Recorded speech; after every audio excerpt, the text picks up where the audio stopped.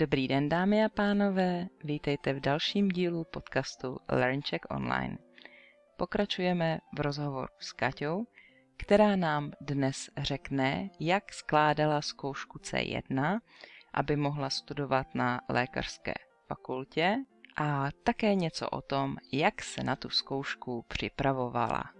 Takže jenom vám připomínám, že jestli se vám moje podcasty líbí, můžete je podpořit na Patreonu www.patreon.com. Jinak samozřejmě najdete ještě další materiály na stránkách www.ilearncheck.com. A až skončí náš dnešní rozhovor s Kaťou, přidávám na konci ještě informaci o té zkoušce C1 a jestli jenom posloucháte, můžete jít na YouTube, na kanál LearnCheck Online a tam najdete také video a samozřejmě odkaz na stránky, kde můžete vidět modelový test té zkoušky, dám do popisu podcastu. Tak pojďme poslouchat. No, měla jsem dvě možnosti, kde můžu skládat tu zkoušku C1. Mohla jsem to skládat v Praze nebo v Mariánských Lázních. A v Praze ty termíny mi nevyhovovaly.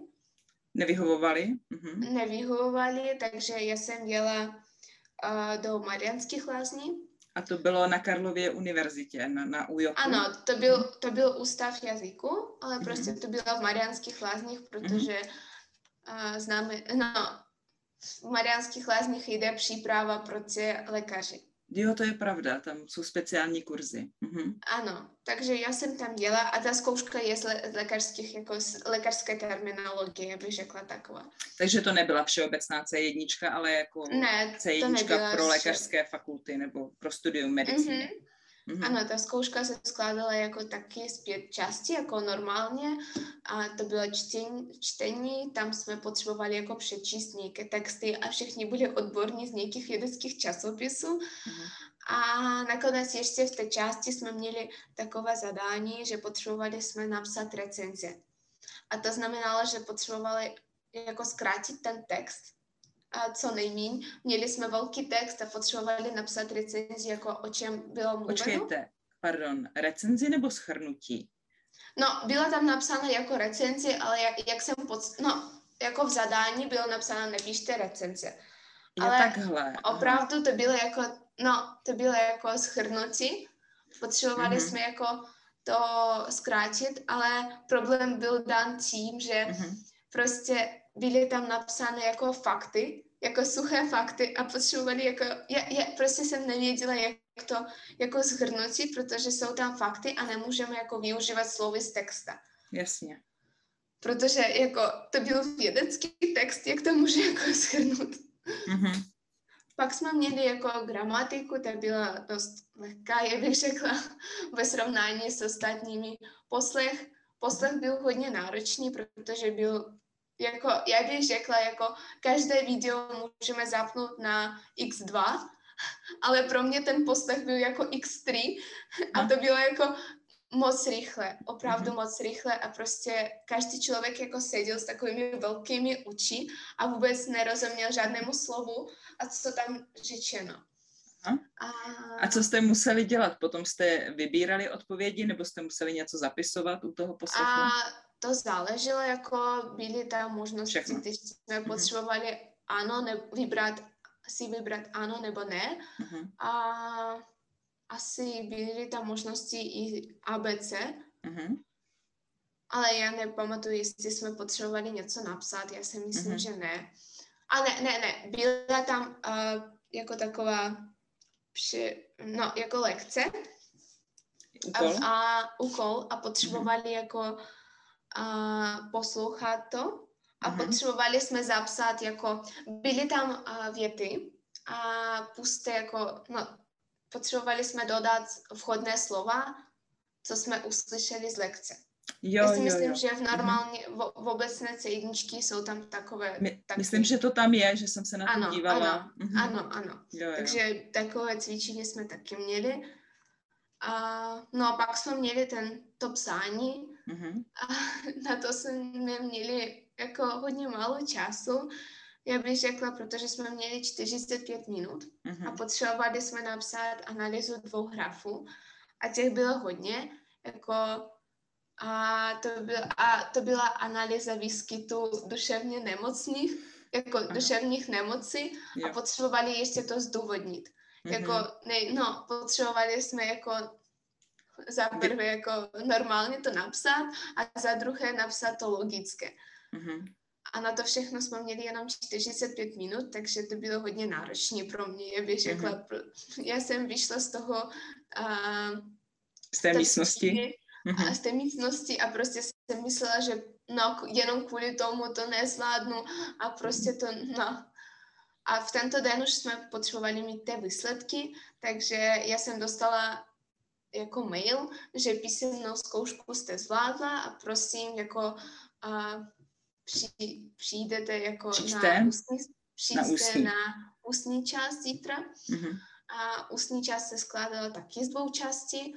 A na začátku jsme potřebovali jako mluvit o své prezentaci, kterou jsme potřebovali připravit doma. To byla jako jakákoliv témata je spojená s medicínou. No, já například já jsem mluvila o Alzheimerově chorobě, o té léčbě, příznaky. No, prostě musí trvat asi 5 až 7 minut. A ještě jsem měla etickou otázku, jako to jsme si vybírali jako z těch papírů na stole, jako náhodně. A já jsem dostala například sdělování pravdy nemocnému a potom měla jsem 2-3 minuty, abych tam mohla něco napsat. No, pro sebe jako nějaké poznámky. Ano, a pak jsem potřebovala o tom mluvit. No a pak jsem měla ještě nějaké otázky od svého zkoušejícího. A tak víte, kolik jste měla bodů, jako jestli jste, protože jste měla pocit, že to bylo moc těžké a že to nezvládnete, tak například z toho psaní. No, z toho psání jsem měla už kolem té hraní. Já jsem se cítila to jako dobře, protože jako pro přechod na další čas pro zvládnutí tou zkoušky potřebovali jsme mít jako 60% a jako skoro ze všech částí jsem měla 80 a víc, ale prostě z toho psání jsem měla 60 nebo 61 a prostě jsem jako byla na té hraní. Ano, jen tak, ale no, stejně jsem to zvládla a prostě jsem měla radost, že ten certifikát dostala a vůbec mi nevadilo, kolik je tam těch bodů. Ne, samozřejmě ve výsledku to je jedno, ale jenom jsem chtěla vědět, takže z toho psaní to bylo opravdu to bylo nízké, opravdu, ale dostatečné. Ano. Super. No a to znamená, že jste se vlastně učila, i když na začátku ne, tak intenzivně 2 roky. A věřím tomu, že jste teda kromě těch kurzů na ČVUT a potom vlastně Káťa ještě pokračovala ve skupině u mě, takže ještě pak měla jako navazující kurz, ale myslím, že jste se asi musela hodně učit i sama, nebo byste řekla, že ten intenzivní kurz byl dostatečný? No, já bych řekla, že tu češtinu hlavně jsem studovala během těch odborných předmětů. Opravdu to mi hodně pomohlo, protože na začátku jsem myslela, že budu to všechno studovat v ruštině a pak to jenom budu překládat, ale prostě to vyšlo tak, že pořád jsem se dívala na nějaké videa z biologie, chemie a fyziky v češtině, potřebovala jsem hodně číst něco odborného a já si myslím, že ta čeština prostě šla dobře jenom kvůli tomu, že jsem prostě trávila hodně času a s těmi odbornými předměty hlavně v češtině, ne v ruštině.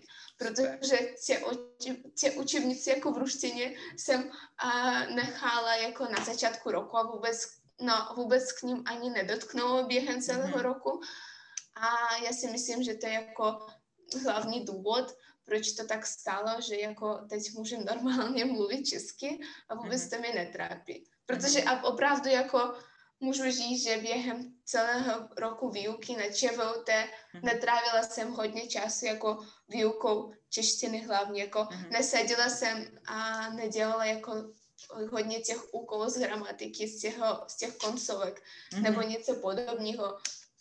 Určitě jsme měli nějaké lekce ještě z češtiny, kde jsme měli jako tu gramatiku, a kde jsme studovali ty pády a koncovky, ale prostě opravdu na těch lekcích prostě nudila a dělala své věci, jako studovala jsem odborní předměty.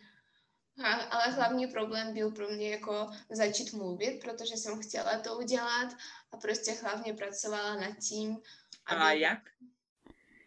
To uslyšíte v následujícím podcastu. Ale teď s dovolením vám ukážu, kde můžete najít informace o zkoušce, o které mluvila Káťa.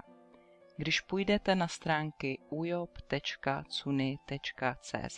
to je Ústav jazykové a odborné přípravy Univerzity Karlovy, tak zde kliknete na záložku zkoušky a samozřejmě, že zde můžete vidět také jiné zkoušky. Tady vpravo certifikované zkoušky z češtiny pro cizince nebo tyhle zkoušky na nečisto a potom je tady zkouška z češtiny pro účely přijímacího řízení na lékařské fakulty.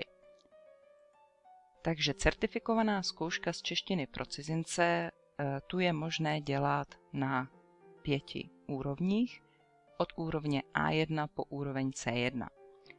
Jestli chcete dělat zkoušku na úrovni C1 pro lékařské fakulty, určitě bude dobré, když se tady podíváte na modelové testy i z té všeobecné češtiny, protože jinak najdete jenom jeden modelový test na úrovni C1.